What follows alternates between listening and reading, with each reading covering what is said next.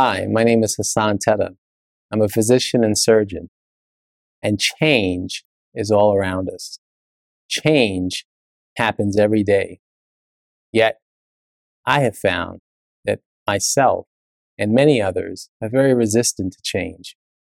But change means so much to me because change means growth. It means that there's a new beginning after an end. Change also means moving from a place of comfort to a place of discomfort. But in doing so, and moving to that place of discomfort, there is real opportunity for growth.